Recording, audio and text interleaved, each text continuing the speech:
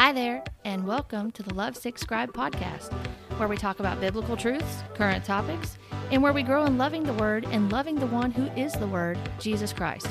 I am Dawn Hill, and I am the Lovesick Scribe. I think in the midst of all of this, it would be remiss if we didn't also say that we are entering and have entered in the last few minutes the era of the Holy Spirit. Yeah. Oh, God, let it be. Oh, man, I love that. And I love Holy Spirit. We have been Father, Son, and Holy Scriptures for so long. Wow. And not Father, Son, and Holy Spirit. Whoa. And I really feel like the Spirit of God is a massive missing portion Wow. of the experience of the church. Yeah. And not only are we going to see righteousness and holiness, but you are about to see miracles and signs and wonders that you have only dreamed of. But it's by His Spirit. By His Spirit. That short clip you just heard is from Emma Stark, and she was ministering on the Jim Bakker show at the beginning of 2022 as we were coming into the new year. She was giving a word telling the people that we have entered the era of the Holy Spirit. Now, as I listened to this message that she gave, it was not lost on me that there seemed to be a misunderstanding of the Holy Spirit and the fact of the matter that we have been in the era already for 2,000 years, since the day of Pentecost, actually, when the Holy Spirit came, who was sent by the Father to the believers to endue them with power to minister and proclaim the gospel of Jesus Christ, to be His witnesses to Jerusalem, Samaria, and to the outermost parts of the world. I began to think about what she was saying, and then some of the other things that I've seen circulating around for quite some time about the Holy Spirit. And I thought this would be a good topic today, and asking you and I, what is our understanding of the Holy Spirit, who He is, what He does in the life of a believer. I want to talk about Him today and some of the ways He is viewed in man's understanding versus God's Word and the revealed truth of this word that we stand upon. The reason when I talk about the Holy Spirit is because our understanding of the third person of the Trinity is very important. And perhaps you have heard sound teaching on the Spirit of God, and maybe you've heard teaching or seen manifestations that are concerning or questionable. And so I want to address some of those.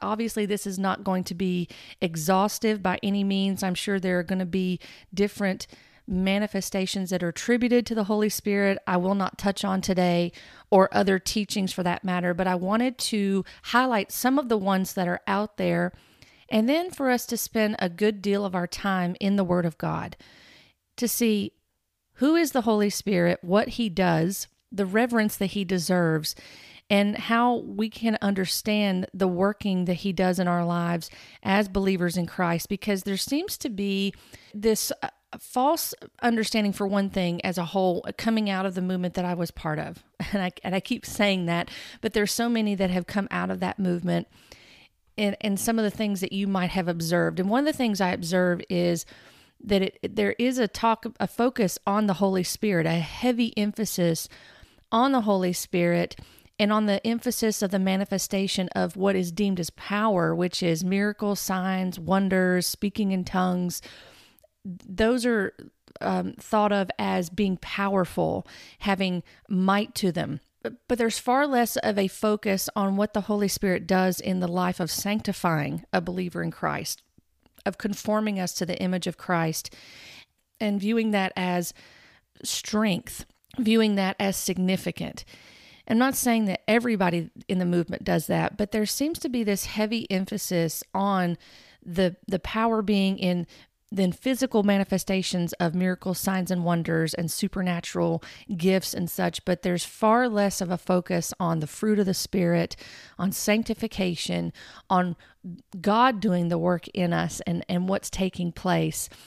And there's so much that the Holy Spirit does, so much that He does, that we need to be aware of in our lives as believers in Christ, so that we can give glory where glory is due, honor where honor is due, and that we can be biblical. We need to think biblically about these things when we hear these teachings, when we hear this emphasis on certain manifestations and such. And ironically, what happens too on the flip side, maybe you've noticed this as well. There is a heavy focus on the manifestations, on the gifts and the power being in, you need to be laying hands on people and you need to see the sick healed and the dead raised and devils cast out and such. But then on the flip side, there's the teaching I've covered before and I'm continuing to cover and evaluate it according to what the Bible says, in even a particular book that I'm reviewing on Facebook and on my YouTube channel called Pigs in the Parlor. And I'm going chapter by chapter and looking at it and testing it against Scripture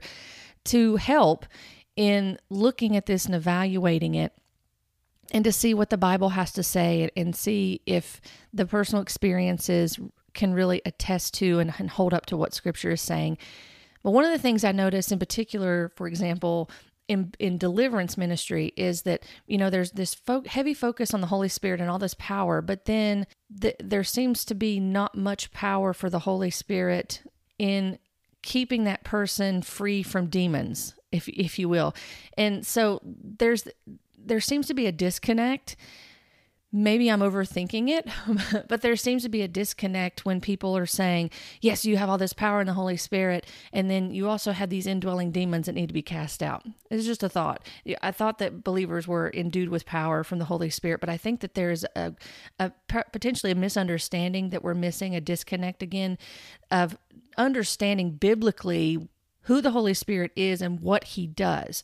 Now, there are some who have viewed and teach the Holy Spirit as a force or an energy. Some believe or teach or sing that the Holy Spirit needs our permission in order to do things in the earth, or that we are to put him to work. For example, in his workbook on the Holy Spirit and the gifts, which I have, it was one of the workbooks that was used in our Bible college that I attended years ago, and I put Bible college in air quotes.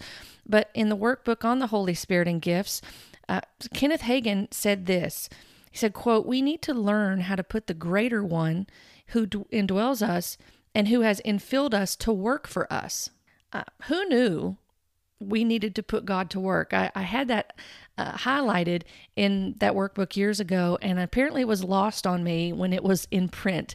But now reading it and thinking about who the Holy Spirit is and what he does, and granted, there were some, in all fairness, when reading that workbook, I was reading back through it, and there were some true statements in that workbook. However, when you look at Hagin's teachings, you begin to see that even though there may be truth in there of what he's saying to a certain point, there are falsities in there that are being stated, and some things you may not be aware of that are no longer stated anymore, but another topic, another time. So yes, he said that we need to learn how to put the greater one who indwells us and who has infilled us to work for us. I can recall as a worship leader singing a song titled "When You Walk Into the Room." It has a really pretty sound to it. It's a catchy little song, but the bridge, if you're not paying attention, the bridge of that song begins, "Come and consume God, all we are, we give you permission. Our hearts are yours, we want you." Now, I understand this may not be what is intended, but we do not give God permission. So the words we say do matter, even though culture means it in a different way. Biblically speaking, the words we say as believers in Christ do matter. And whether we realize it or not, they could be revealing bad theology we hold as truth. When thinking about the Holy Spirit and talking about him, here are just a few of the things that you may see or hear. Some may believe he needs to be activated. Okay. I'm going to ask you the same 5 questions you can Hold on. Okay. Holy Spirit, activate. Oh, no. Holy Spirit, no. Oh, no. activate. Holy Spirit, activate. Activate. Activate. All right, let's go. I'm ready. James, did you ever see one of his shows like that? Not like that, but And I'm going to get that and I'm going to play it over and over and over. Well, I'm going to tell you something. I've started proclaiming that. In fact, we just had an opening prayer, and that was how I started the prayer. That's Holy right. Spirit, activate. Now, coming now that rock wave is even better. Some tell stories of carrying on conversations with the Holy Spirit in a nonchalant and irreverent way. Some say things about the Holy Spirit in an irreverent way. And this will kind of probably offend you, but oh well. And the Holy Spirit to me is like the genie from Aladdin. I view the Holy Spirit like the genie from Aladdin. And he's blue, unplanned, perfect. And he's funny, and he's sneaky, and he's courageous, and he's everywhere, and he's wonderful. That's who he is to me. And he's funny, he's sneaky, he's silly, he's wonderful. And I view him like the genie from Aladdin.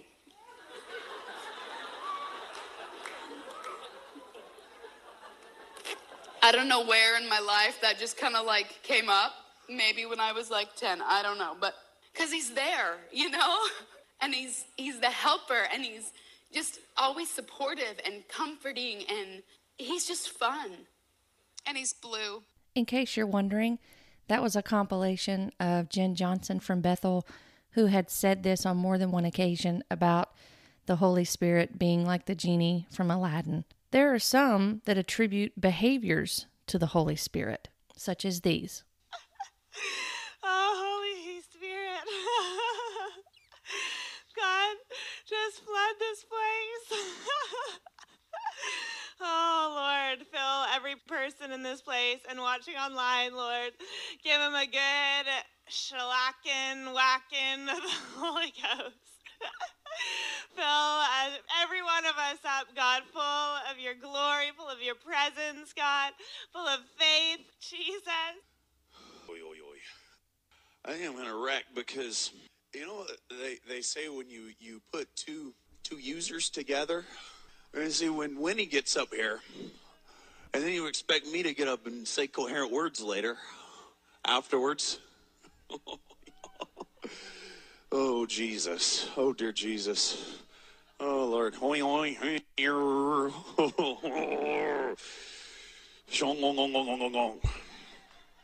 Yes, Lord. I've learned a quick prayer. I'll teach it to all you really quickly. Okie dokie, Lord. Okie dokie. Lord, I love your heavy, drunken glory. Lord, I love it. Lord, thank you, Father, for more of the heavy, weighty, drunken glory in this house today. Shabba, shabba.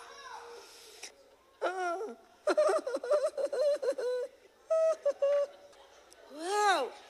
Okay. Oh.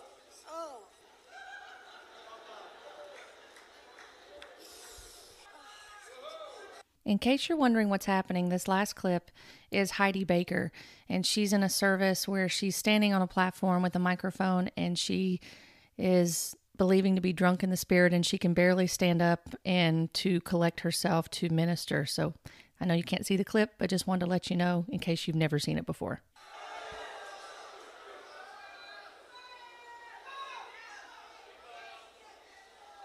Toast him back there.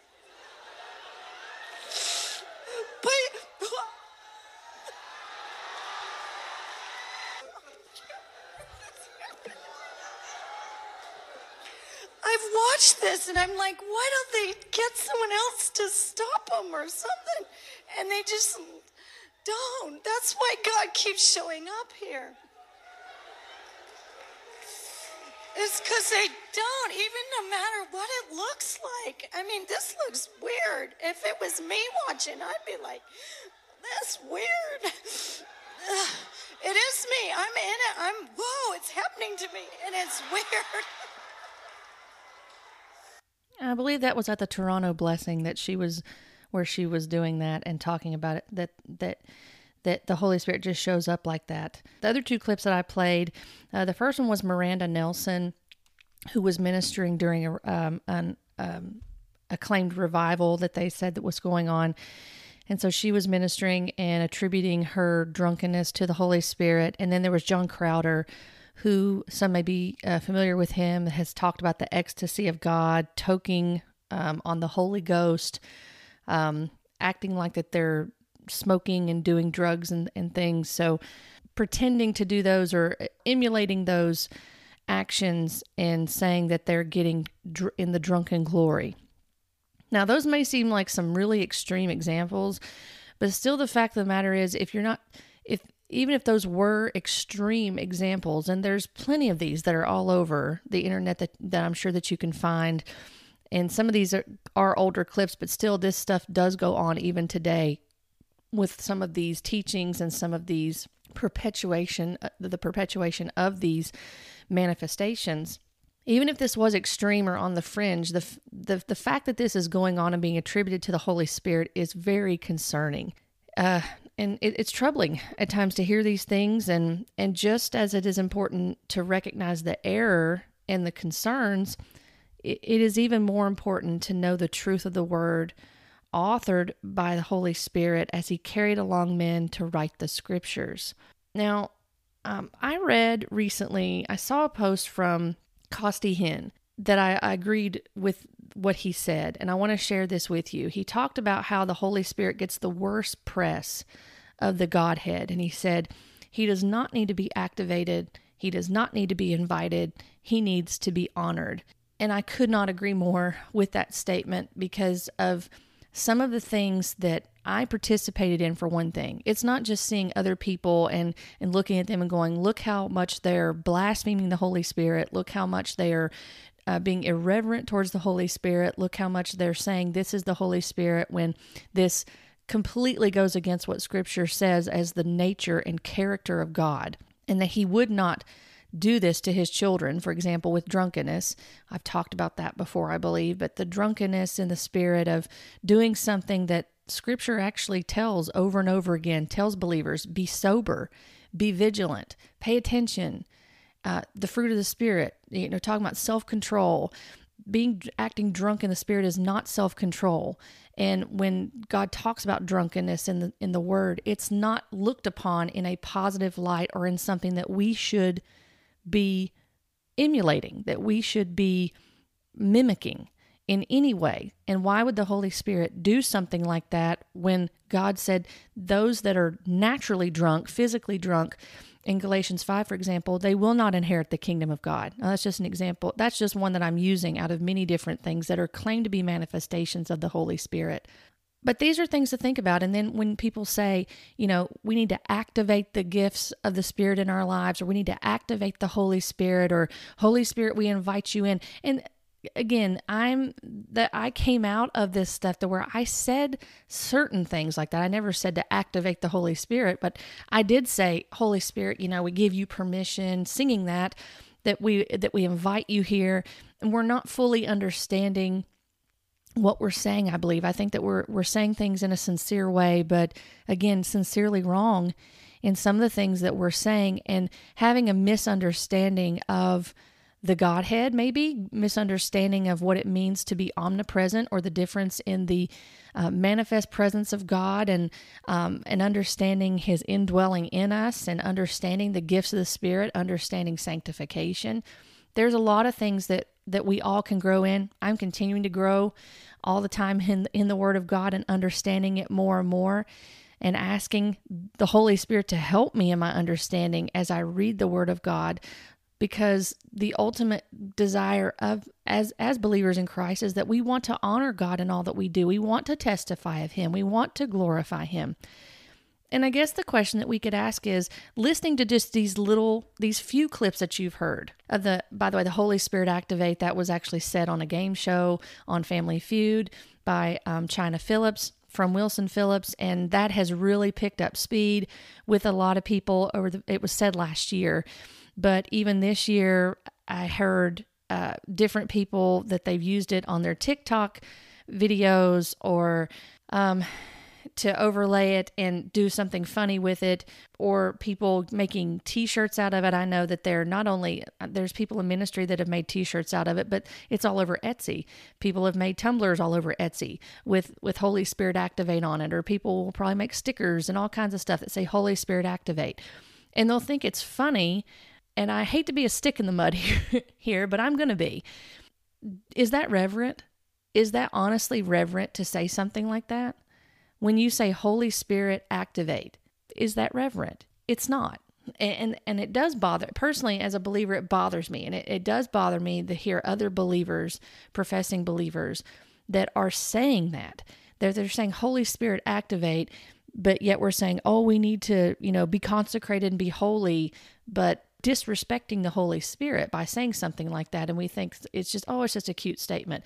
But really, I mean, that the Holy Spirit is the third person of the Trinity, first and foremost. And he deserves respect. He deserves to be honored in such a way that we're not saying things that are going to bring reproach on the name of the Lord, and that we're going to be dishonoring the Holy Spirit, dishonoring God, being irreverent, that we are to recognize who he is and give honor where honor is due. So, what does the Holy Spirit do?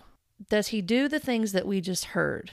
I would argue and say no, that he actually does not do those things, but that there's things that he does in our lives that are far more substantial and greater than any manifestation that could be attributed to him, like these things. John chapter 3, verses 6 and 7 help us to understand that the Holy Spirit regenerates us as believers in Christ. John chapter 3, verse 6 and 7 says, and this is Jesus talking, he says, "That which is born of the flesh is flesh, and that which is born of the Spirit is spirit. Do not marvel that I said to you, you must be born again." So the Holy Spirit regenerates us. He is our helper. John 14:26 tells us that as well. John 14:26 says, Jesus again is speaking to his disciples, and he says, "But the Holy Spirit, the helper, whom the Father will send in my name, he will teach you all things and bring to your remembrance all that I have said to you." So we can be comforted in the fact that the Holy Spirit is the helper. And we have not been left alone. We have not been forsaken. He did not leave us or forsake us. The Father sent the Holy Spirit when Jesus ascended and went back to the right hand of the Father. He sent the Holy Spirit to now indwell believers. And as I said, when we go back to what Emma Stark said, the definition of an era, by the way, is a long and distinct period of history with a particular feature or characteristic. It can also be a system of chronology dating from a particular noteworthy event. Well, I would say that the era, if you want to call it that, the era of the Holy Spirit started the day of Pentecost, a couple of thousand years ago, where the believers were joined up in the upper room and the Holy Spirit came. The manifestation was that they spoke in tongues that were known languages, unknown to them, but known to those in the earth. It was a miraculous event that took place. It testified of the mighty works of God. The gospel was preached. 3,000 souls came to believe in Christ on that day, and the church began to grow. And then we see the inception of the early church is what took place. So I would argue that the, quote, era of the Holy Spirit began there. To say that the era of the Holy Spirit is just now beginning and that the church really hasn't embraced the power of the Holy Spirit, it seems rather insulting to God to say that. It's almost as if his plans are on pause, and because now, just one person like Emma or whoever else would say such a thing would say, we're now entering the era of the Holy Spirit. Where has the Holy Spirit been for the past couple of thousand years? And I did a podcast last week. It was funny because I heard her say that after I did this podcast of, for so long that we've been the Father, Son, and the Holy Scriptures. Again, that's that negative connotation. And I'm going to appeal again. If we have a problem with the Bible and we're always seeking after, I'm going to make this appeal again about saying something like that and really denigrating essentially what the Word of God says, even though they'll try to use the Word of God to back up what they're saying and quote it, but still say, for so long it's been the Father, Son, and Holy Scriptures. That's not what people believe that hold to the fact that this is the Word of God. The Bible is the Word of God. As believers in Christ, it should not be a problem when we go back to the foundation of the Word, which is God speaking, by the way. I'm baffled, honestly, that there are people that are fighting against, that are calling themselves believers in Christ, and they're fighting against hearing the Bible in context, which truly glorifies God. If we're really going to glorify God, then we've got to make sure that we get Scripture correct in its understanding. If we don't, then we're going to be testifying of someone else, potentially, and we're going to not be glorifying God in the way that we should if we're not willing to go back to the context of Scripture And if we're always seeking this extra biblical word from God, I'm not quite sure why the Bible isn't sufficient, because that is God speaking, by the way. He has spoken through his word, and it should be sufficient for us. So I don't mean to get on that soapbox about that. It just, when I hear these certain things and then you start thinking through them, you start logically thinking through them and applying the Bible, you begin to see the cracks in the beliefs and what's being taught. So we've been in the quote era of the Holy Spirit for a long time. I would say that we need to get back to what the Word of God says about the Father, Son, and Holy Spirit, and make sure that we are believing sound theology first and foremost. Another thing that the Holy Spirit does is that he convicts. John chapter 16, verse 8 says, "And when he comes, he will convict the world concerning sin and righteousness and judgment." Verse 9, concerning sin, because they do not believe in me. Verse 10, concerning righteousness, because I go to the Father, and you will see me no longer. Verse 11, concerning judgment, because the ruler of this world is judged. It goes on in I'll continue to read on for a couple more verses to see. Verse 12, I still have many things to say to you, but you cannot bear them now. When the Spirit of truth comes, he will guide you into all the truth, for he will not speak on his own authority, but whatever he hears, he will speak. And he will declare to you the things that are to come. He will glorify me, for he will take what is mine and declare it to you. All that the Father has is mine, therefore I said that he will take what is mine and declare it to you. So the Holy Spirit is working, as we can see. He's convicting. He convicts the world. Now that he's come, he convicts the world concerning sin and righteousness and judgment. We also see as Jesus goes on to explain to his disciples, when the Spirit of truth comes, which we know he has, he guides the believers into all truth. That's what he does in John chapter 16, verse 13. He doesn't speak on his own authority. He whatever he hears, he will speak, and he will declare to you the things that are to come. He's talking to his disciples there. He will glorify me. So the Holy Spirit testifies of Christ. First and foremost, that we should remember that as believers, he testifies of Christ. He does not testify of himself. So though the Holy Spirit is to be reverenced, at the same time, you'll notice in some of these movements, there is a heavy emphasis and praying to the Holy Spirit. And this may not be a big deal. However, you do see a lot of prayer that begins, Holy Spirit, we just want to welcome you here and we just want to invite you. I don't know of any place in Scripture where we are told to pray to the Holy Spirit. We pray by the power of the Holy Spirit. We pray to the Father.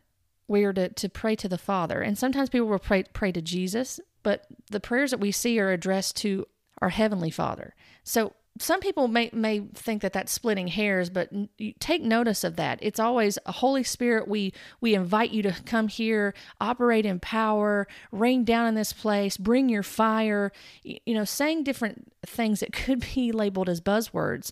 But do we see a practice in Scripture of praying to the Holy Spirit, or are we able to pray to God by the power of the Holy Spirit? You see what I'm saying? Be endued with power. And then even again, I think that there is a misunderstanding of being endued with power.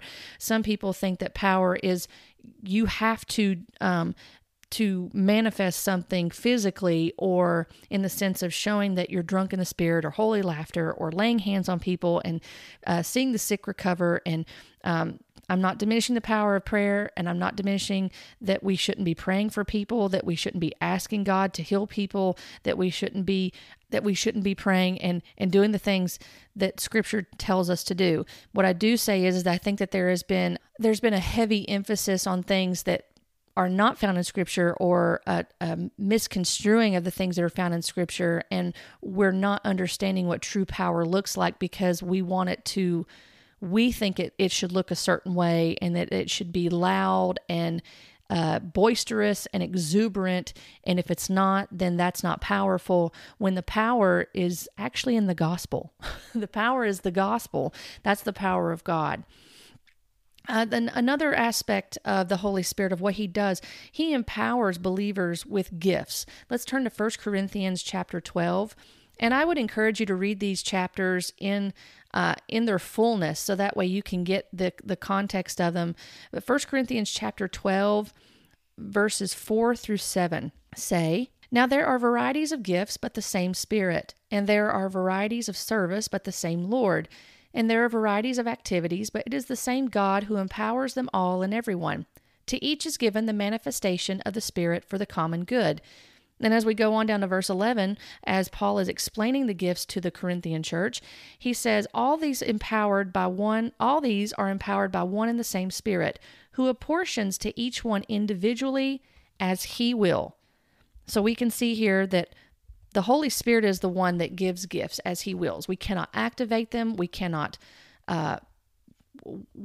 have someone lay hands on us to impart gifts. We see that the Holy Spirit is the one that gives spiritual gifts. The next thing I wanted to talk about as far as the Holy Spirit and what he does, he testifies in our hearts that we are children of God. Galatians chapter 4, verse 6. Galatians chapter 4, verse 6 says, "And because you are sons, God has sent the Spirit of his Son into our hearts, crying, Abba, Father. So you are no longer a slave, but a son.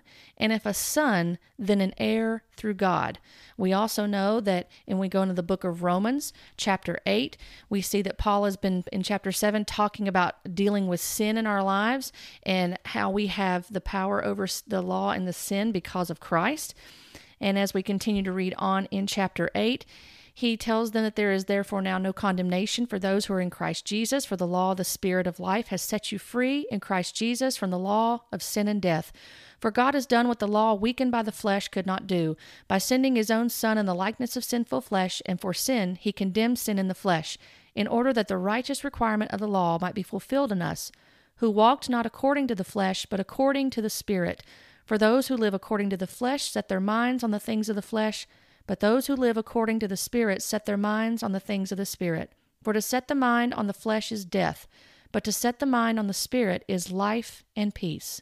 For the mind that is set on the flesh is hostile to God, for it does not submit to God's law. Indeed, it cannot. Those who are in the flesh cannot please God. You, however, verse 9, are not in the flesh, but in the Spirit, if in fact the Spirit of God dwells in you. Anyone who does not have the Spirit of Christ does not belong to him. But if Christ is in you, although the body is dead because of sin, the Spirit is life because of righteousness. If the Spirit of him who raised Jesus from the dead dwells in you, he who raised Christ Jesus from the dead will also give life to your mortal bodies, through his Spirit who dwells in you. Verse 12, "So then, brothers, we are debtors, not to the flesh, to live according to the flesh. For if you live according to the flesh, you will die. But if by the Spirit you put to death the deeds of the body, you will live. For all who are led by the Spirit of God are sons of God. For you did not receive the spirit of slavery to fall back into fear, but you have received the Spirit of adoption as sons, by whom we cry, Abba, Father. The Spirit himself bears witness with our spirit that we are children of God. And if children, then heirs, heirs of God and fellow heirs with Christ, provided we suffer with him, in order that we may be also glorified with him." So we see here, even in Romans, that the Holy Spirit also empowers us as believers to kill sin.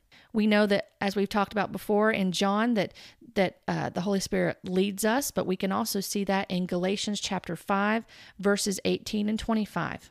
"But if you are led by the Spirit, you are not under the law." Verse 25 says, "If we live by the Spirit, let us also walk by the Spirit. Let us not become conceited, provoking one another, envying one another." And it goes on in verse 26 to say that.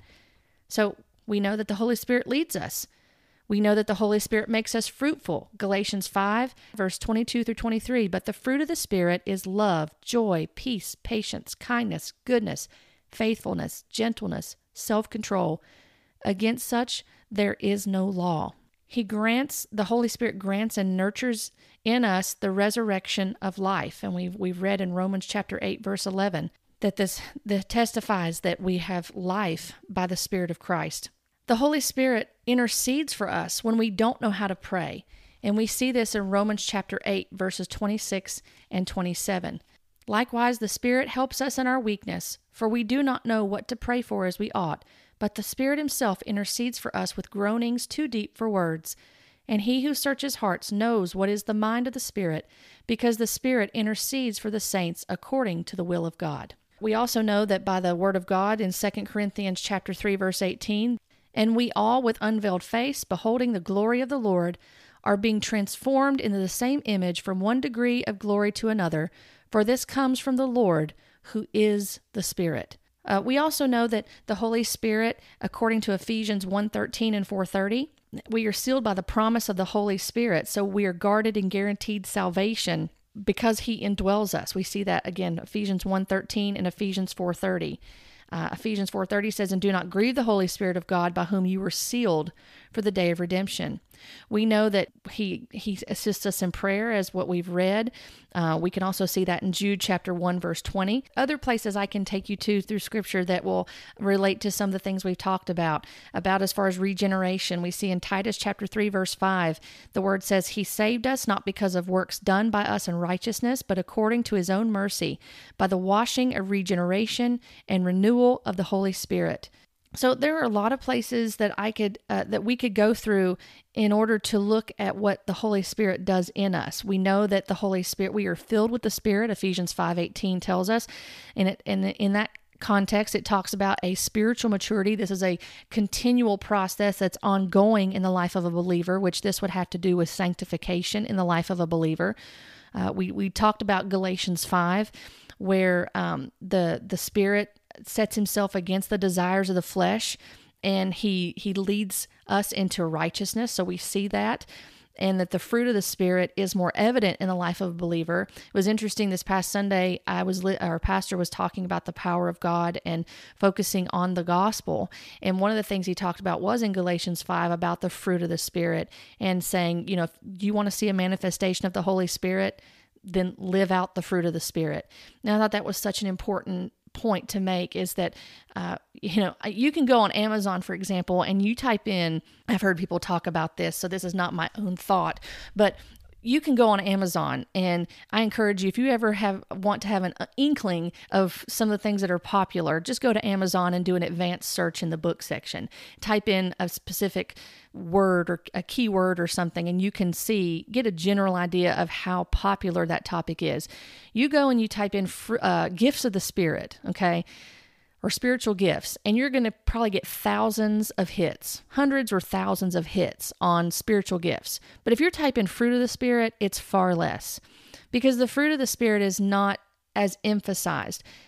And why not? I mean, if we're going to talk about spiritual gifts and talk about manifesting power, why are we not talking to believers about manifesting power of being self-controlled, of being gentle, kind, patient, or long-suffering, some translations say, of being, of love, of peace, of joy, goodness, kindness, faithfulness? My goodness, why are we not telling people that this is where the power is in the gospel, and that furthermore, the power for you as a believer in Christ is manifesting the fruit of the Spirit to testify of Christ, by the way.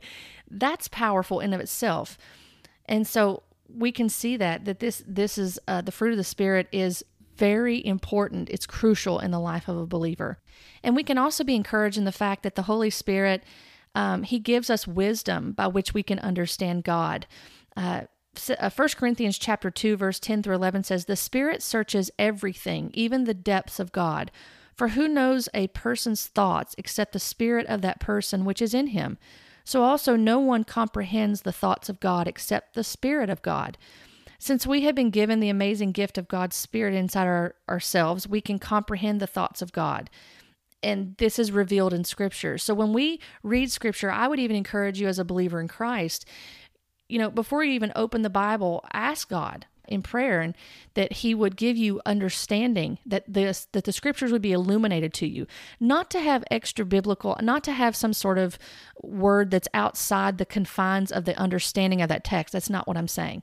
But when you go to read the Word of God, if you have a hard time understanding it, or you want to understand it more, then ask God. In James, it tells us to seek wisdom in things. It's okay to go to God in prayer and ask him when you're wanting to understand the Word of God better. God, help me by your Spirit to understand your Word. Illuminate it to me, illuminate my understanding, so that way I know what the Word is saying, and I know how to apply it in my life, so I can glorify you. in all that I do as your child, as a believer in Christ, as a co-heir with Christ. I want to glorify you in all that I do. And I want to obey your word. I want to abide in your word. I want to follow you in all your ways and testify of you. So help me by your Spirit and lead me into all truth, as what your word says. And it's really good too to consider even incorporating Scripture into your prayer that coincides with what you're asking God, what you're asking for in prayer. That you want to understand the word, you want it to be illuminated to you in such a way that you know how to walk in the ways that God has established in His word, that you can comprehend those thoughts that are revealed in Scripture. And the Holy Spirit is faithful. He will help us to understand because He helped to author this. I want you to read to you, and I've referenced this scripture many times before, but I want to reference it again. When Peter is talking in 2 Peter, he's talking about the glory of Christ that he witnessed, and talking about the prophetic word, which is Scripture, by the way. In verse 16, I'm going to read verses 16 through 21. Peter says, "For we did not follow cleverly devised myths when we made known to you the power and coming of our Lord Jesus Christ, but we were eyewitnesses of His majesty. For when He received honor and glory from God the Father, and the voice was borne to Him by the majestic glory, 'This is my beloved Son, with whom I am well pleased.' We ourselves heard this very voice borne from heaven, for we were with Him on the holy mountain. And we have something more sure." Listen to this. I mean, this was something when I read this passage of Scripture, talk about something being illuminated to you and coming out of thinking that you were a prophet. Verse 19, 2 Peter chapter 1, verse 19. "And we have something more sure, the prophetic word, to which you will do well to pay attention, as to a lamp shining in a dark place, until the day dawns and the morning star rises in your hearts. Knowing this, first of all, that no prophecy of Scripture comes from someone's own interpretation. For no prophecy was ever produced by the will of man, but men spoke from God as they were carried along by the Holy Spirit." So we know that even in 2 Timothy 3:16, that the Scripture is God-breathed. The Holy Spirit carried these men along to write Scripture, which is God speaking, by the way. This should not be diminished in any way, shape, or fashion. As I said last week, the whole phrase of, Father, Son, Holy Scriptures. What's the problem? What is the problem with referring to Scripture in context? That should not be a problem.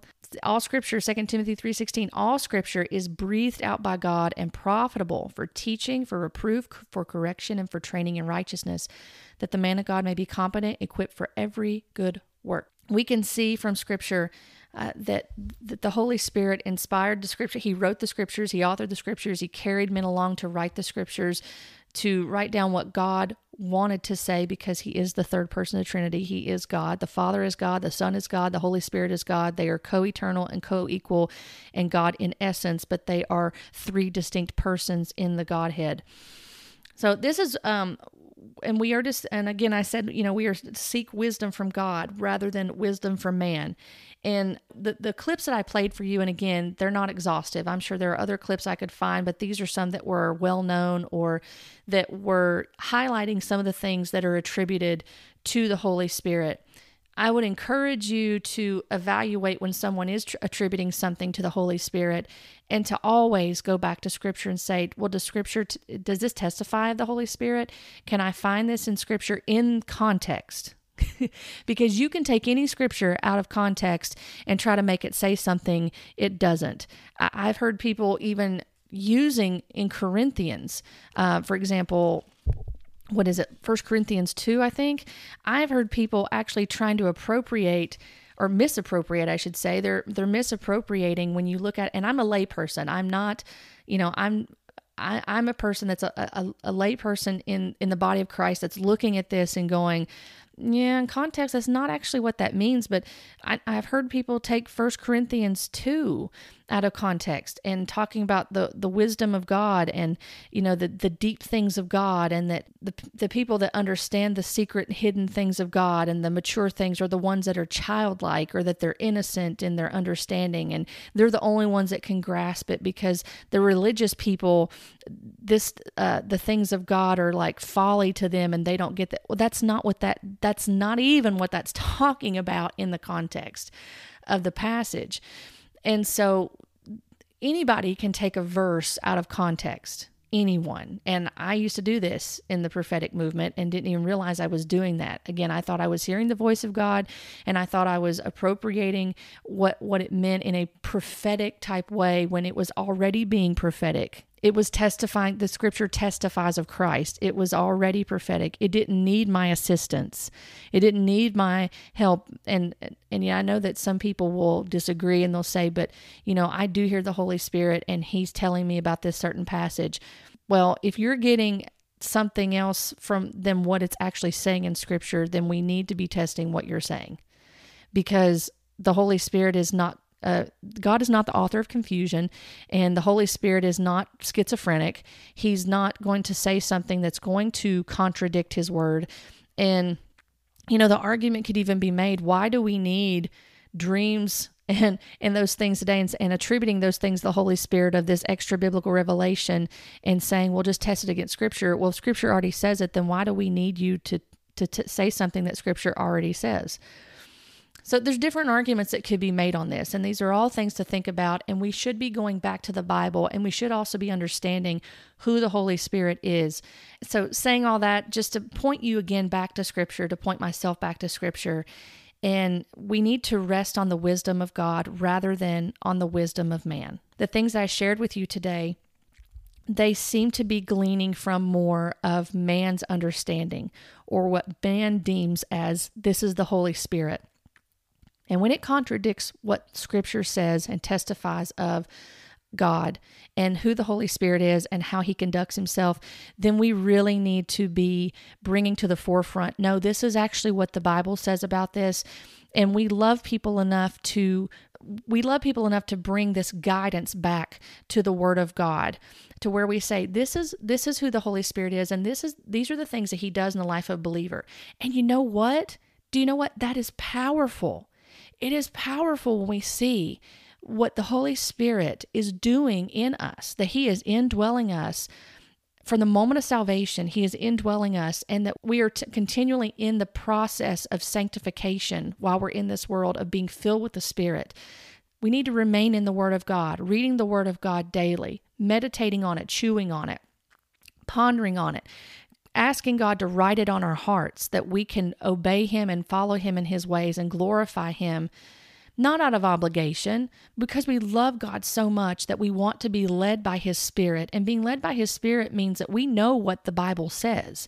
We can't be led by the Spirit if we don't know what Scripture says in truth. We can't worship God in spirit and truth if we don't know what the truth is. And so this is why it's so important to go back to Scripture and to make sure that we are testing things when someone attributes something to the Holy Spirit, to say, that's not what Scripture actually says. Let me show you what Scripture says about the Holy Spirit, and asking God to help us, first and foremost, to take the log out of our own eye, so that way we can take the speck out of our neighbor's eye. We have to be willing to do that, to look at our own lives first and foremost, and to say, do I have a proper understanding of the Word of God? Do I have a proper understanding theologically of who God is? To make sure that is solid and based on the foundation of the Word. And then from there, to be able to help others and to be able to testify of the truth. And then when we're in these conversations with people, or we have concerns that we can share with others, and we can say, well, let's go back to what the Word says. We don't appeal to our opinion. We don't appeal to what we feel or what we think, but we are appealing to Scripture. This is so important that we do this. And so I wanted to have this wanted to cover this today about the Holy Spirit to help veer us back to the Word of God as far as the Holy Spirit. And just because someone attributes a manifestation to the Holy Spirit does not mean that it is the Holy Spirit. We must be willing to look at the Bible and to see, is this really the Holy Spirit? Does this negate or does this contradict what the Bible testifies of the Holy Spirit? And how can we minister to people effectively in order to help them to understand that the truth from error? And then from there, whether people are open to listening or they're not open to listening or to going back to the truth, then we pray for those people and we ask God, please help your word to be illuminated to them. Help me to minister with your love and by your Spirit to guide others into the truth of your word by your Spirit. It does exactly what it's supposed to do, and that we continue to minister to people in sharing the truth. So I hope that, I hope that this has been helpful in looking at some of the ways that the Holy Spirit helps us as Christians, as believers in Christ, and that is powerful. It may not be what the world deems flashy or what some in these movements deem flashy or exuberant in man's understanding. But it is powerful when we understand the change, the transformation that God brings in us, and that the Holy Spirit is indwelling us as temples of God, by the way. We are the temple for God in 1 Corinthians chapter 6, that our body is the temple for the Holy Spirit, that He indwells us right now, and that we have the privilege to have the Holy Spirit indwell us and to lead us and guide us into all truth and to conform us to the image of Christ and to manifest, if you will, the fruit of the Spirit in our lives, and to walk out this process of sanctification that can only be done by saving faith in Jesus Christ. Then it's a glorious thing, and we need to rejoice in that we are walking in the power of the Holy Spirit, and it is not by man's understanding, but it is by God's understanding and His truth. Be blessed today by this word. Thank you for joining me on this podcast. If you would like to connect with me, you can find me on Facebook and on Instagram at LovesickScribe. And if you enjoy reading, feel free to hop on over to lovesickscribe.com and subscribe to my blog. I've enjoyed being with you today, and I look forward to our next time together as we talk about biblical truths, current topics, and we continue to grow together in loving the Word and loving the one who is the Word, Jesus Christ. Blessings to you.